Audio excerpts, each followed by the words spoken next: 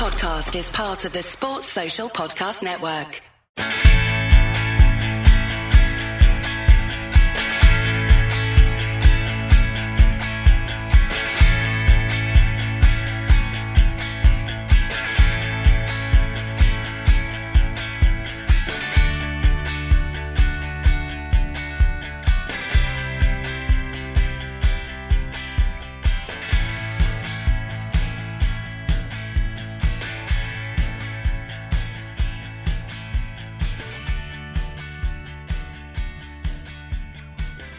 Sundu Pellistri, is he Uruguay's answer to Lionel Messi? Ed Woodward has packed up, or has he?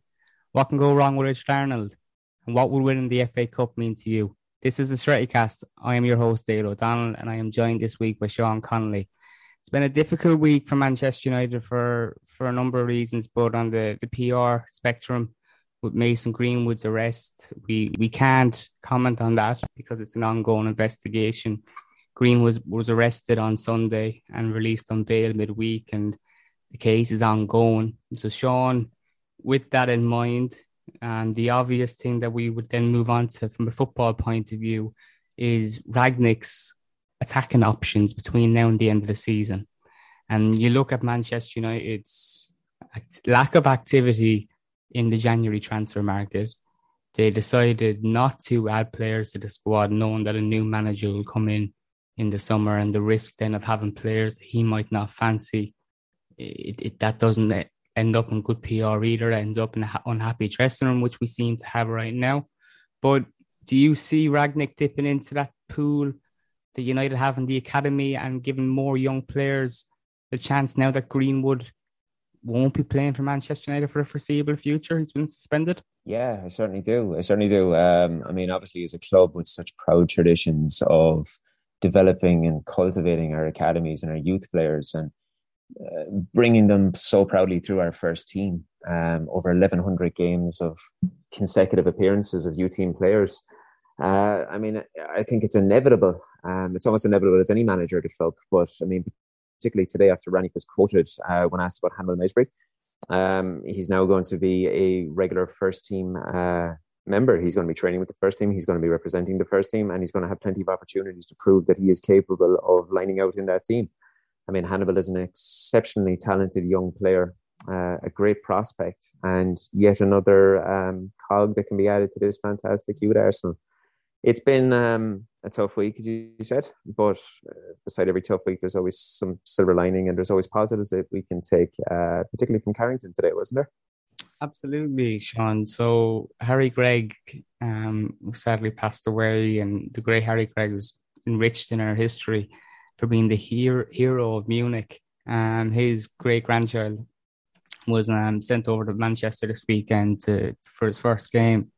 And although that was fantastic as it was, he got a warm welcome this morning at Carrington. So he got to meet some of all the goalkeepers, David De Gea, Lee Grant, Dean Henderson and Tom Heaton, a signed jersey from them. And it was just nice to see that in the week that it was for Manchester United, that there was something nice to take from it. Because it's beautiful. It's not something, like I said, that we can comment on the Greenwood case, but waking up on Sunday morning and seeing that material, something is seriously wrong if that doesn't turn your stomach. And like I said, we can't comment any further on it. We're a football podcast. We're not I'm not going to put down the drama either, but I also don't feel comfortable speaking on a podcast about domestic violence when we haven't got a woman part of the panel as well as that, so we have to keep that in mind. So Sean, for Sundu Pellistri, I mentioned, is he Uruguay's answer to Lionel Messi? That's what you were saying on Twitter the other night. He had a fantastic display for Uruguay in the World Cup qualifier the other night. Is this something that we can be all excited about? Oh, definitely. As you know, I'm a massive advocate for the youth at Manchester United. Big fan of it. Follow it many years. It was wonderful to see Pellistri the other night. I mean, during that game, he actually completed more dribbles. He won more duels, created more chances, and he made more tackles than any other player on the field against Venezuela. He had that mazy run for that goal, which to me, I had to take to Twitter for it straight away because it just looked like a young Messi. Now I know he's a couple of inches taller than Messi, but and I'm not going to be trying to get carried away with myself too much. But the run was reminiscent to the great Argentine. It was absolutely spectacular. People will probably pull back on the opposition, but this is international caliber. This is a guy making his senior debut, with his first start in terms of his debut, and he was electric. It was a fantastic performance from him. I think what was even more impressive with it is when you consider, if you go back to, we'll say, the start of December, his appearances with Deportivos have been very, very limited. He started one game since December, and with the exception of a 45-minute stint in the Cup, I believe he's had less than 45 minutes game time, senior game time. So he's been really, really limited. They had a new manager that actually came in December. His opportunities have been extremely limited, and he got an opportunity at international level, and he took it with some serious plunks with it. I was really happy for him. And I mean, look, I say time and time again, this is a hobby, Dale. It's a hobby that we're privileged enough to be able to enjoy. And if you can't enjoy a performance that he gave in that first half, what are you even doing? Yeah, he did very well to win the penalty, which Luis Suarez put away. But there was another clip that I came across on social media of his link-up play with Edison Cavani, and we thrown this up on the blog after we found it. It's really encouraging to see. And when I mentioned at the start of this podcast that our attacking options now look thin, a lot more thin than they did a month ago, you'd wonder if with the lack of game time he's getting in Spain, could he then return on loan? But we'll get to that later on the podcast, because I believe that's one of the questions that we have lined up from the listeners on Facebook and Twitter. Sure. Another big headline in the world of Manchester United this week was the departure of Ed Woodward. He had finally packed up. His reign, which was a sack of shit, is over.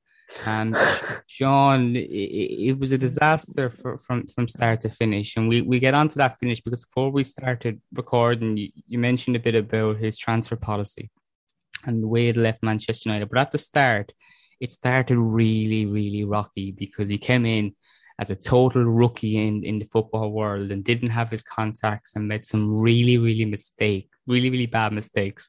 And there's some that made their way to the media.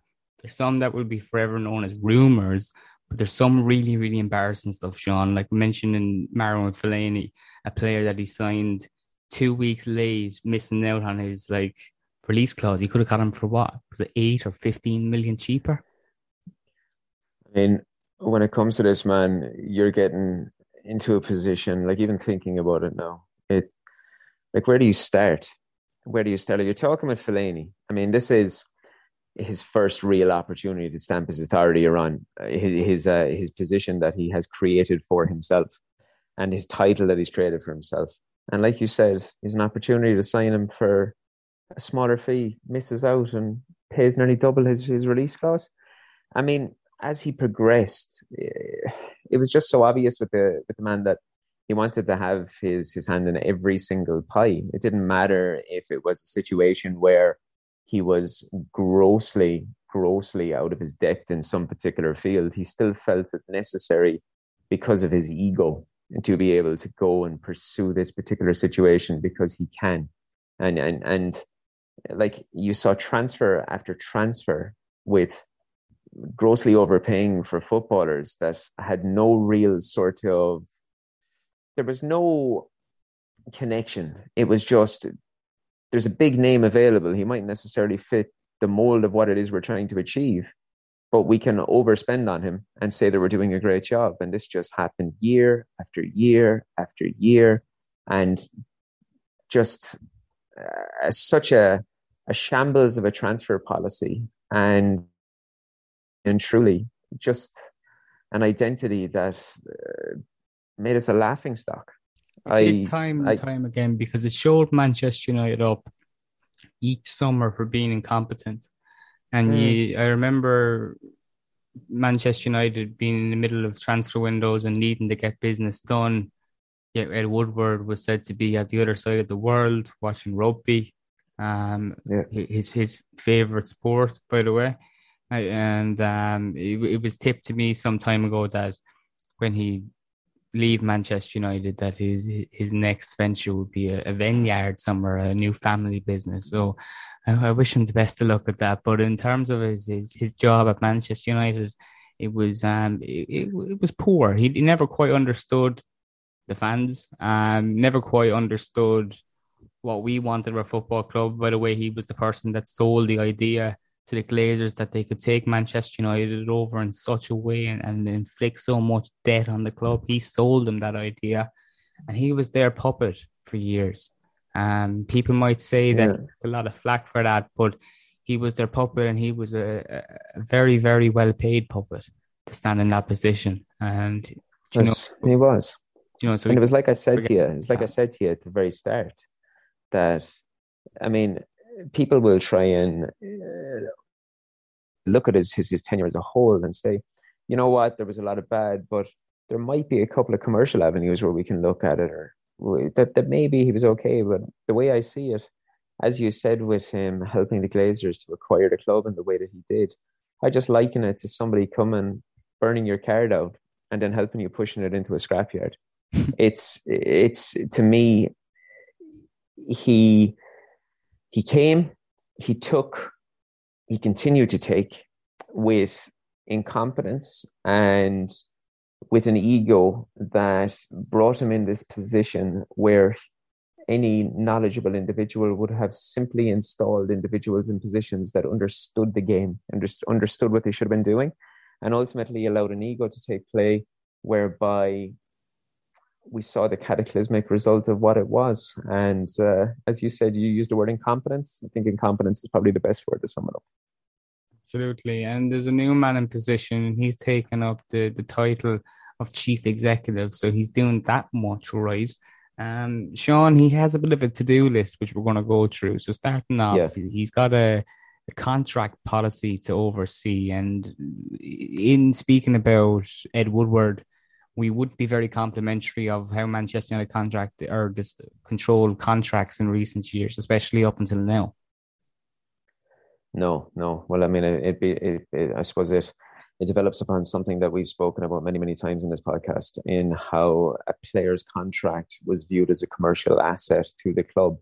It's like when Phil Jones gets a massive contract, Dean Henderson gets a massive contract. It increases the commercial market value of the football club, and that's all that Woodward was looking at, because ultimately you grace these players with these inflated contracts, and you're looking at a situation where you then struggle immensely to be able to shift these players onward because of the wage that they're receiving. And it gets into a situation where you see time and time again, and it's something that's occurring again this summer, that even though he's going to be gone, we're still going to have the fallout that there's only so many players leaving for free.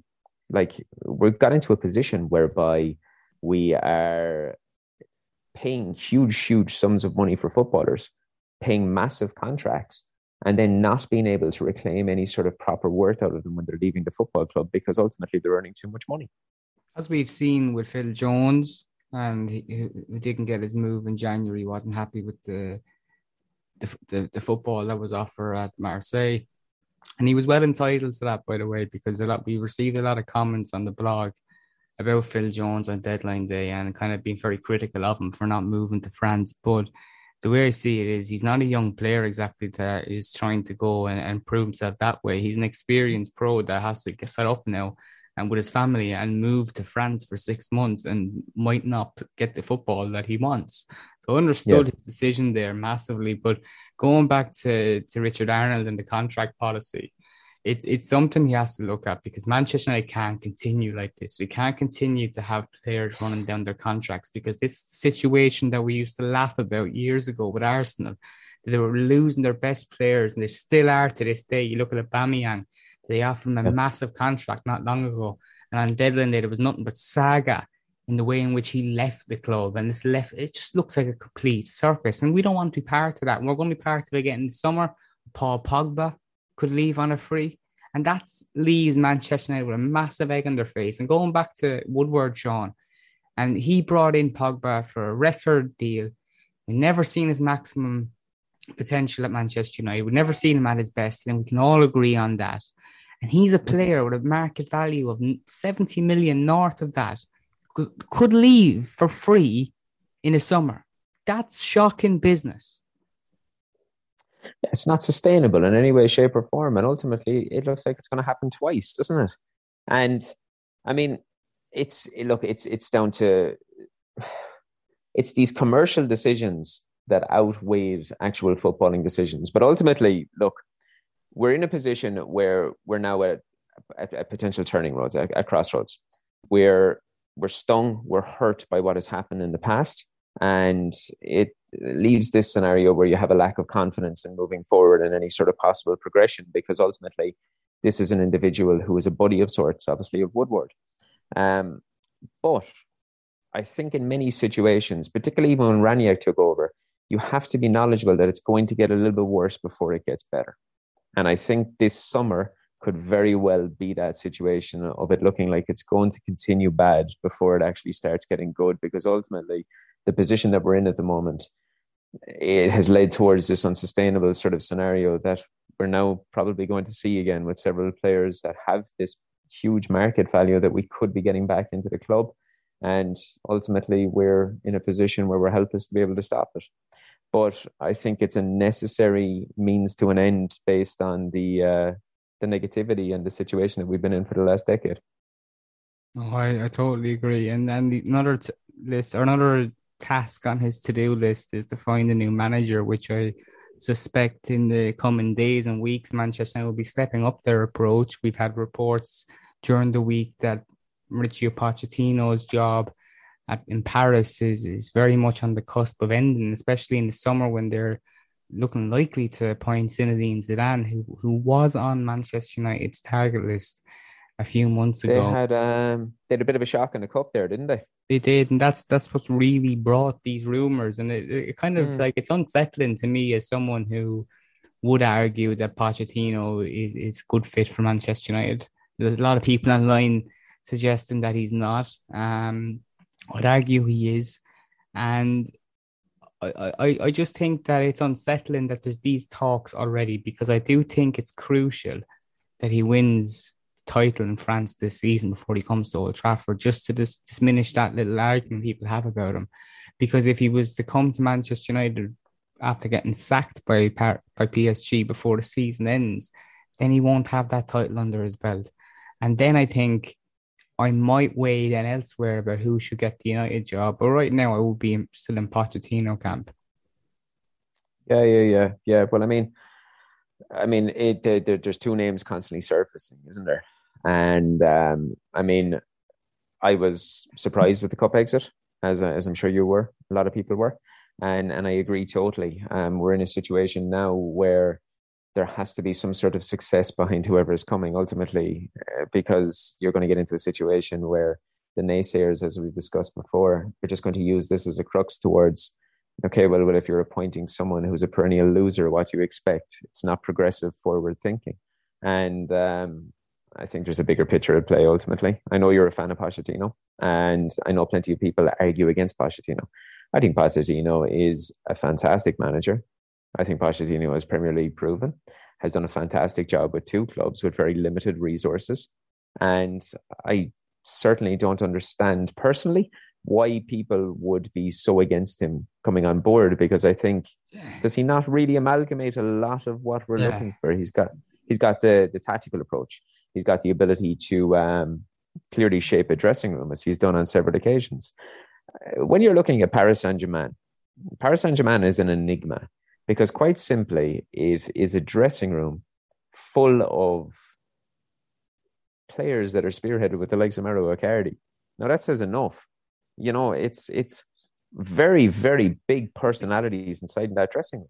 Very big personalities. I think also, Sean, which something that I've noticed on social media is, although I'll always have opinions on Manchester United, Stretty News and the Stretty Cast, and that we get together once a week and we talk about United, I also feel that I know a line with my opinions, and I felt in the past few days with these stories heating up about who could get the Manchester United job and specific people linked, I felt that a lot of people want to be proven right the whole time. And this could be something about social media. And And some of the stuff, what I'm talking about is not just your everyday opinion. Some of the stuff is pretty damning, like why Pochettino is not the right person for Manchester United. And I would be so disappointed if we appoint him. As you pointed out, there might be more than one manager out there that has the credentials for this job. I would hope Manchester United can spot a few people that tick a few boxes when they're making a decision. And if it's 3, if it's 2, I wouldn't look at Eric Ten Hag and Pochettino, who, as you said, are the 2 front runners. I wouldn't be disappointed with either of them. I'm being brutally honest. It would come down to possibly what you just mentioned. Can they come in on the back of a bit of success? Eric Ten Hag has done it consistently at Ajax, and he's likely to do it again this season. That would be a big boost for him if Pochettino was to be fired before PSG win the title in France, I think. That would be a big boost to him. Because, as you mentioned, there's a lot of naysayers, but I think there's also an unhealthy culture with social media nowadays, with people trying to gain followers and show that they're right the whole time by downing things before they even start.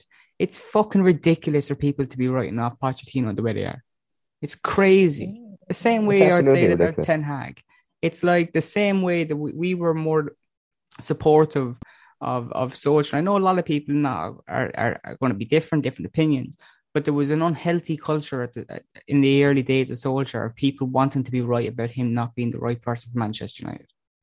Yeah, absolutely. I mean, one of the most fashionable things in social media is notoriety.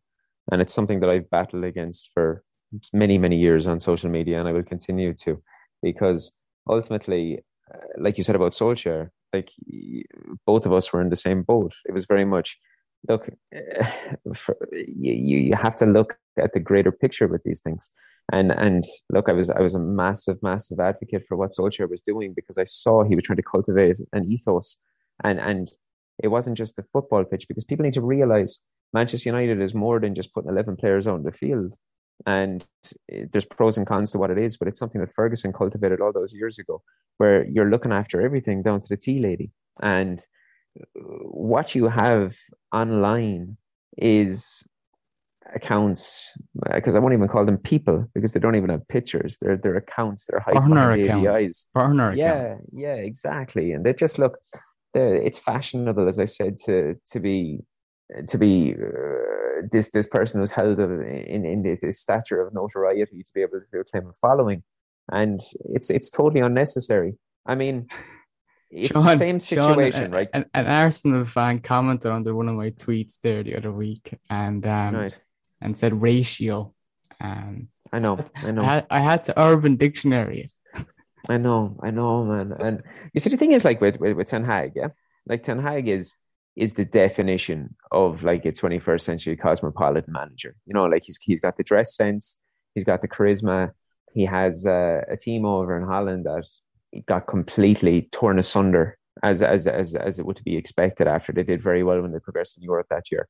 And he's rebuilt another fashionable team that plays attractive football. Ultimately, if that man took the hot seat at United and was underwhelming in the first 2 to 3 years, the same individuals that are absolutely shaming the possibility of Pochettino coming to this football club will start damning the achievements that this man has had in Holland as a Farmers League. Yeah, exactly. And there's nothing sure about it. It's as simple as that. That's precisely what we're getting to. I think he just nailed it. Another one of Arnold's tasks on his to-do list is a commercial deal, because the Aeon deal won't be extending. We also have questions. Just before we get onto the questions, Sean, I want to just go on to a topic with Jesse Lingard, who headed the game against Middlesbrough.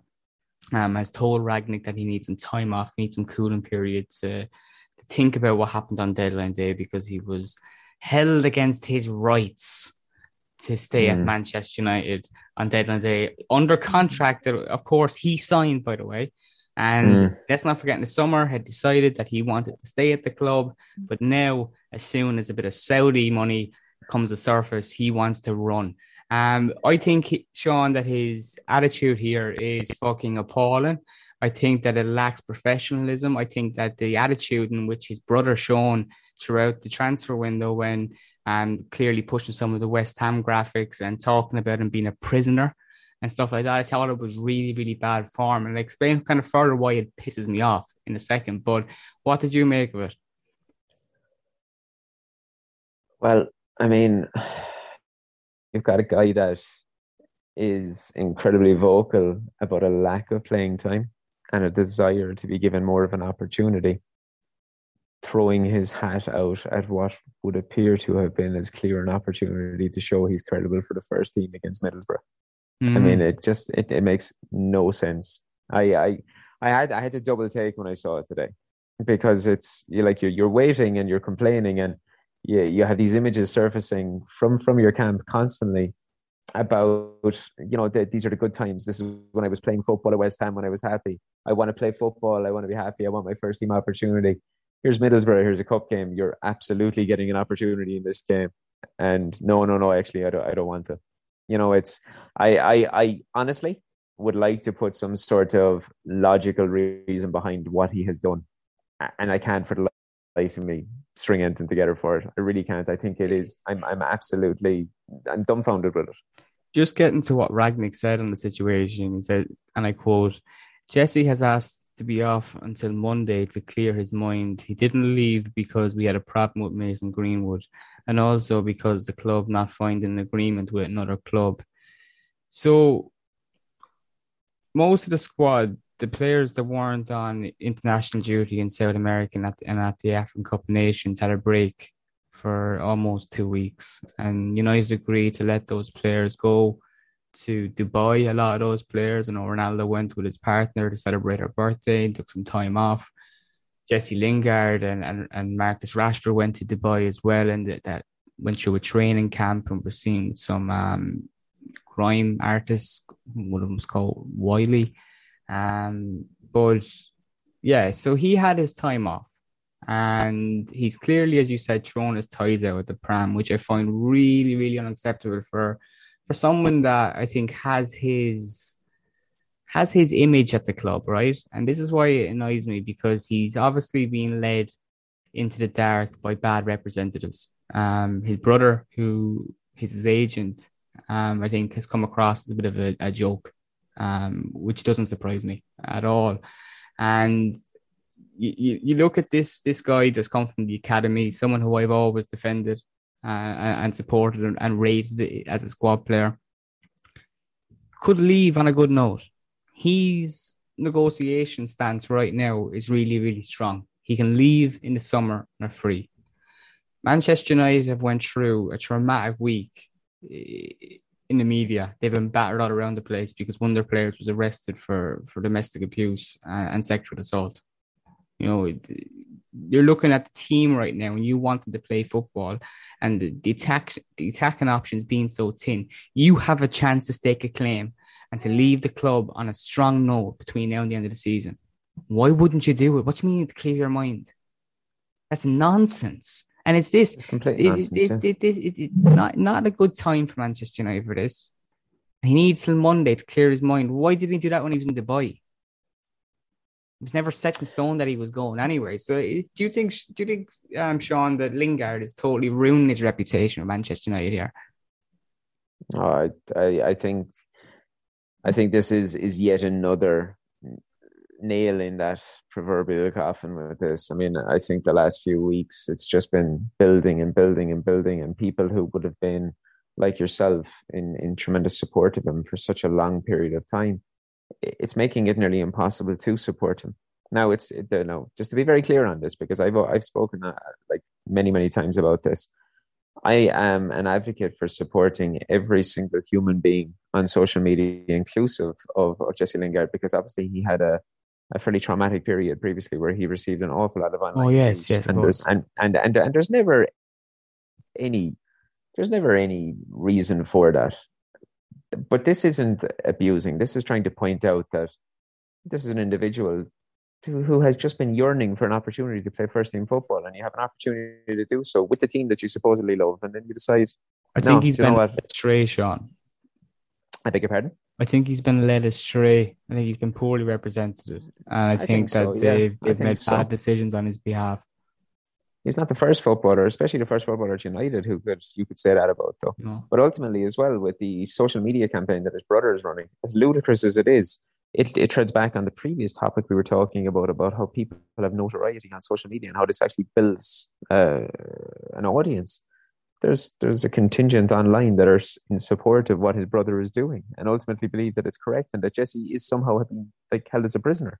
And it bemuses me. It truly does. I mean, as I said, I'm normally not short for words on things, but when I saw this today, I really don't know what to say about it. I think it's absolutely damning of his remaining time at the club. And as you asked, has he damaged his reputation? I think he absolutely has damaged his reputation. I think even the most staunchest of supporter will look at him now and just say, do you know what? I'd sooner you just sat in the reserves until you were gone and then be done with you. I think I've been quite measured. I know I texted you earlier on saying you might have to try and stop me from saying something I'll regret on the podcast when we touched later on, but I think I was quite measured. We also have a round of questions to get through. And again, sure. Thank you so much for sending these questions to us every week. And again, a lot of the same people sending questions, a lot of new people, lots of great seeing some new names. So Sean, the first one from Fabiola, a regular contributor at Stretty News, some great reports on the youth teams for the blog. She asks, should we have recalled Pellistri? Yeah, but a special note out for Fabiola. I mean, the content that she provides is second to none. If you want any sort of regular, valid, proper research information about the youth at this football club, then she is your go-to. But to touch upon the question, should we recall him? Unless something dramatically changes with his loan at this moment in time, I think something should have been done. Yes. I mean, we rearranged loan structures for several players during the January window. I was surprised we didn't with Pellistri, if I'm being honest, because as I touched upon previously, since early December, he's had one start. And in that particular start, they actually had a sending off. So he only saw 45 minutes of game time. And during the remainder of that time period, we're talking over a 2-month period, he's had about a sum total of 40 to 45 minutes of gameplay. The vast majority of that coming off the bench for 5-minute cameos or 10-minute cameos. So unless something dramatically changes, yes, I mean, ultimately we're sending him out for his development, aren't we? So he's not developing, sitting on the bench. I mean, it's really, I suppose, testament to his loan time as to where he is, that the largest talking point from him at this moment in time is how he recreated Messi on international duty. I mean, that says enough, really and truly. So I would hope that he can build himself into the new manager's plans and start featuring more. And maybe that international cameo will give them more opportunities to talk about him and give him more opportunities, because you'd expect that that's going to boost his confidence. So hopefully that will be replicated into his game time. Going to move on to a question from Damien Young. So Damien asks, we're now supposedly in the final few months of Ralph's tenure as interim manager before he moves into his consultancy role. Dale, do you think this process is going to run as we are led to believe, and that the next manager has already been contacted and in place to take over already? I just laugh at that because we're near the end of Ralph's tenure, and it's only at the beginning, really, it feels like. Yeah. Well, he's right. The thing about this is, I don't think Ragnick as a coach has pulled up any trees. I don't think he's shocked us with performances by get the team hitting the grass running. We haven't seen that. So there's not calls for people to see him as the full-time manager. I know there's been reports that Paul Pogba wants that to happen, which I find bizarre since he hasn't played under him yet, and we're likely to see that against Middlesbrough in the FA Cup tomorrow night. But I do expect them to go upstairs at the end of the season. I think that the club will be under pressure almost to appoint a new man in the summer, be it Pochettino, be it Ten Hag, or be it Luis Enrique. There's a few other names that are still in the mix, not just two. So I do expect them to go upstairs. But who that is, it remains to be seen. That's the decision for Richard Arnold. And I don't think Richard Arnold will disrupt that kind of plan that's already in place. I think he'll leave that in place for Ragnar to go upstairs, because it would be a benefit to him, since he is a chief executive who doesn't want to appear to have too much dealings with football matters. It's been very much briefed that he is a man that wants to leave that to the likes of John Murtough and Darren Fletcher. And with Ragnick moving upstairs in a consultancy role, he's got a really, really good, strong figure in that. And he needs to hit the ground running. He's going to need that support. And I think that just makes total sense for Manchester United going forward. Thanks for your question. Sean, another one for you from Jerry Kelleher. And there's lots of talk this week about the new manager situation at the end of the season. Who are your preferences and why? He's mainly focusing this on three. He's on Pochettino, on Ten Hag, and he's included Ralphie. Ralphie's Reds next season, Sean. Ralphie's Reds. Well, look, just touching on what you said there a minute ago. I think one thing needs to be taken into consideration, that while performances have been largely underwhelming, the man does have a 60% win rate. You know, yeah, he's only lost one game in 10, and had opportunities. You know, and had opportunities in that game not to lose. I'm not saying that that's reason for him to keep the job. Don't get me wrong, or anything. But ultimately, it's been painted largely by huge proportions, not by you now, but by huge proportions, that it's been a disaster, and it's been anything but. It really has, because I mean, ultimately, statistically, at the end of the season, there's 38 games. People will remember how you finish after 38 games, and after 10 games he's got a 60% win rate, so I think he's doing all right. I call it stable. I'd call it stable. Yeah, it's stable. And look, ultimately at the end of the season, like, you do want Arnold to look after commercial matters and look after business matters, and you do want to hope as a Manchester United fan that he's going to stick to what he has said, in that he wants to leave footballing matters to footballing people. And ultimately, if we can have Ralph alongside Murtough and Fletcher going upstairs, then ultimately that's three footballing bodies that we can have taking care of decisions there that need to be taken care of, you know? Yeah. So, I mean, if we're then looking at two between Posh and Ten Hag, as we were talking about previously, if I had to select one of them right now, I would probably go with Ten Hag, quite simply because he's had a team, he's built a team, fantastic team, played brilliant football, had that team decimated, rebuilt another team, and now they're playing fantastic football again. I suppose, look, you want to be entertained as a football fan. I think he plays entertaining football. Ultimately, there's a slight bit of a doubt in me because he's never done it in the Premier League, and I think Pochettino has done it in the Premier League. I mean, what he did with Southampton was fantastic.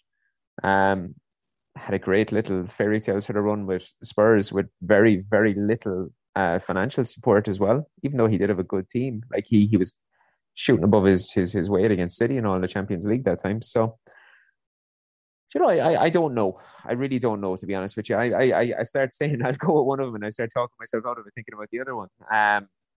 Look, if it's going to be one of the two, and if I have to pick, I think I would go with Ten Hag at this moment in time, but that could change tomorrow. I would, I'll lay my head at that. What I'm going to do is I'm going to ask you one from another country, Mr. James Gorse, a man I know all too well. He was featured on the podcast previously. So what kind of striker should we be going for in the summer? This is a question Manchester United will be asking themselves right about now, because they probably need a few. Considering that we've let Anthony Martial go on loan, his future is up in the air. He wanted to leave, and if he goes to Seville and enjoys himself, he's probably not going to want to come back. So there's another player that could be leaving. Cavani's future is uncertain. He is very unlikely to sign a new contract extension at the end of the season. This will be his last year. So you've also got Ronaldo, who'll be 37, and he's going to be our main goal scoring outlet. They're going to have to dip into the market, Sean. They're going to have to not sign only one goal scorer, but two. And you've seen the names of like Haaland be mentioned. I just can't see that one. I just can't see him coming to the Premier League right about now. I think he'll go to Real Madrid. Do you want him? Do you want him? I have to ask that now. Like, I mean, I know Haaland, the player, amazing goals left, right, and centre. Haaland, the baggage off the field. Do you want that? Yeah, because I don't think he's that bad off the field. I think, and I referred to this on the podcast before, that we've had players previously under Mino Raiola, and Zlatan never caused us problems and was actually an asset to Manchester United. The difference is when those personalities allowed that agent to overstep the mark, which Paul Pogba has always been very happy to do with Mino Raiola. I think if Erling Haaland was to come, I think his career is set out, okay? I don't think that his next club is going to be a long-term club. I think he's going to bunny hop. And if Manchester United were lucky to sign him in the summer, I would accept that. They should have accepted that before he went to Dortmund, that there would be a clause in his contract. Just get him in, because I'll tell you why I want him. I think whoever gets him in will win league titles. I know that was said about Manchester United before they signed Ronaldo. This is a player that's in his prime, and he's definitely a player that's worth having, but I just can't see it. I think he's definitely, the question is, what kind of striker do Manchester United need? That's what they need. They need a top goal scorer. And there's not many of them out there. We've struggled to find them in recent years. Lukaku wasn't the one they were looking for. Zlatan was past his best. Falcao never only scored 4 goals. They haven't got that in recent years, and that may be an answer as to why we're still lacking in that title race. So it's a good question. It's something that people at United have to figure out. Charlie McNeil. I'd love to see it. Of course we would. Of course we'd love to see it, because with the terrible news that we've had this week, and it's awful. Like I keep referring back to it. It's in my mind the whole time. We're reading about it every day. We need something else in the academy now. We need someone else to sing about. We need a good kid. We need a good kid in the academy to come through. Charlie McNeil, Joe Hogle, someone. Not putting too much pressure on, but we love seeing that. The question I have for you is basically this very topic from Joe Murphy. He says, do you expect more youth debuts before the end of the season? Like Sean, this is an example of United fans. They want to see youth players come through. We're talking about Erling Haaland and costing so much money, but we need a fix of a youth academy coming through. God, we do, yeah. And I absolutely do think we'll see more youth coming through. Touching upon what we said previously, you got Hannibal Mejri has just been instilled as a first-team player. I mean, that's adding to Anthony Elanga, who has now become a first-team regular in recent weeks. I mean, I think Ranić is I think he's a little nerdy football fan at heart, just like me, just like you. He's a little football nerd who looks at Manchester United and says, this is a club that have an ethos of promoting youth and playing youth team players and this proud academy, and I want to keep this going. I mean, but ultimately, just think about it logically. I mean, if you're going to invest all of this money, I know that there's a certain amount of it is just this whole hoorah that we want to be seen that we're doing it, but United back it up, and United have always backed it up, and we've got some real quality players coming through the youth. I mean, if they were all available now, I think you have a who's who list of individuals that we can choose from. And I do genuinely believe that come the summer, there's going to be an awful lot of these guys as well that are going to have their chance, like we spoke about previously, to really instill themselves as first-team players. I think there's definitely scope for more first-team debuts for players. I really, really do. And I welcome it wholeheartedly, as you know I do. I mean, just look at Elanga. Look at Elanga's song. When you hear the Stretford end screaming that song, whoa, I mean, it's fantastic, man. Absolutely fantastic. And I mean, Mejri, I can only imagine the songs they're going to make up about him. It's going to be fantastic. And if he can get to within an inch of the potential that he has, we have another fantastic player on our hands there. So, I mean, I'm all for it. I do believe there's going to be some more introductions. And going into next year, the preseason tour is going to be fantastic, because you're going to have the likes of Jimmy Garner, Eaton Laird, these boys that are coming back into it. And I'm excited for it. I really am. And obviously judging as well on what Fabiola asked. I know Fabiola's excited about it too. Last one for you, and it's from Mr. Keane Franey. With the departures of a few players in the squad in the forward areas, do you think Hannibal Mejri could make that step up to cover? Yeah, absolutely. I think we've seen him today, as you mentioned. He's been added to the squad now. Ragnick has spoke about him and seen him play for Tunisia on international duty and get senior international football under his belt, which cannot be underestimated, Sean, because that's massive experience for young Fland. you come back to United now with probably a bit of a chip on his shoulder and a bit of confidence, and that's no harm. That's no harm. I hope he comes in and does himself some justice, because I think he might get a chance against Borough tomorrow night. That wouldn't surprise me. I think that, if United are coasting the game, he might look to his bench and give some young players some minutes under their belt. Would not be against that. Absolutely. Would not be against that. And look, this is exactly what I'm talking about too. Manchester United in the past have had depleted squads, and the way they've bounced back from that is in trusting young players. And that's something that we're going to see between now and the end of the season. And as you touched on, Sean, in the manager like Ragnick, who has an interest in promoting young players, we should see that. And whatever happens between now and the end of the season, they may be rocky, but I think that if we're giving young players an opportunity, it's something that we can sit back and and just try and enjoy. But Dale, you can't win anything with kids. Exactly. Brilliant. So Sean, thanks so much for joining me again this week. Of course, before we get to the social media part, you can subscribe to the Stretty newsletter at stretty.substack.com. It's completely ad-free. There's two options. You can get the paid subscription, where you get all the juicy details around Manchester United, and there's also a free option which you get a lot of the newsletters too. Sean, how can people follow you on Twitter? At Sean Connolly 85. Excellent. And you can find me at O'Donnell Dale. You can also follow the blog at Stretty News, where you get all the news around Manchester United daily. We'll be recording the podcast again next week. Thanks so much for listening, and especially to those listeners that are submitting questions every week. Really appreciate it. We'll see you again soon. Sports Social Podcast Network.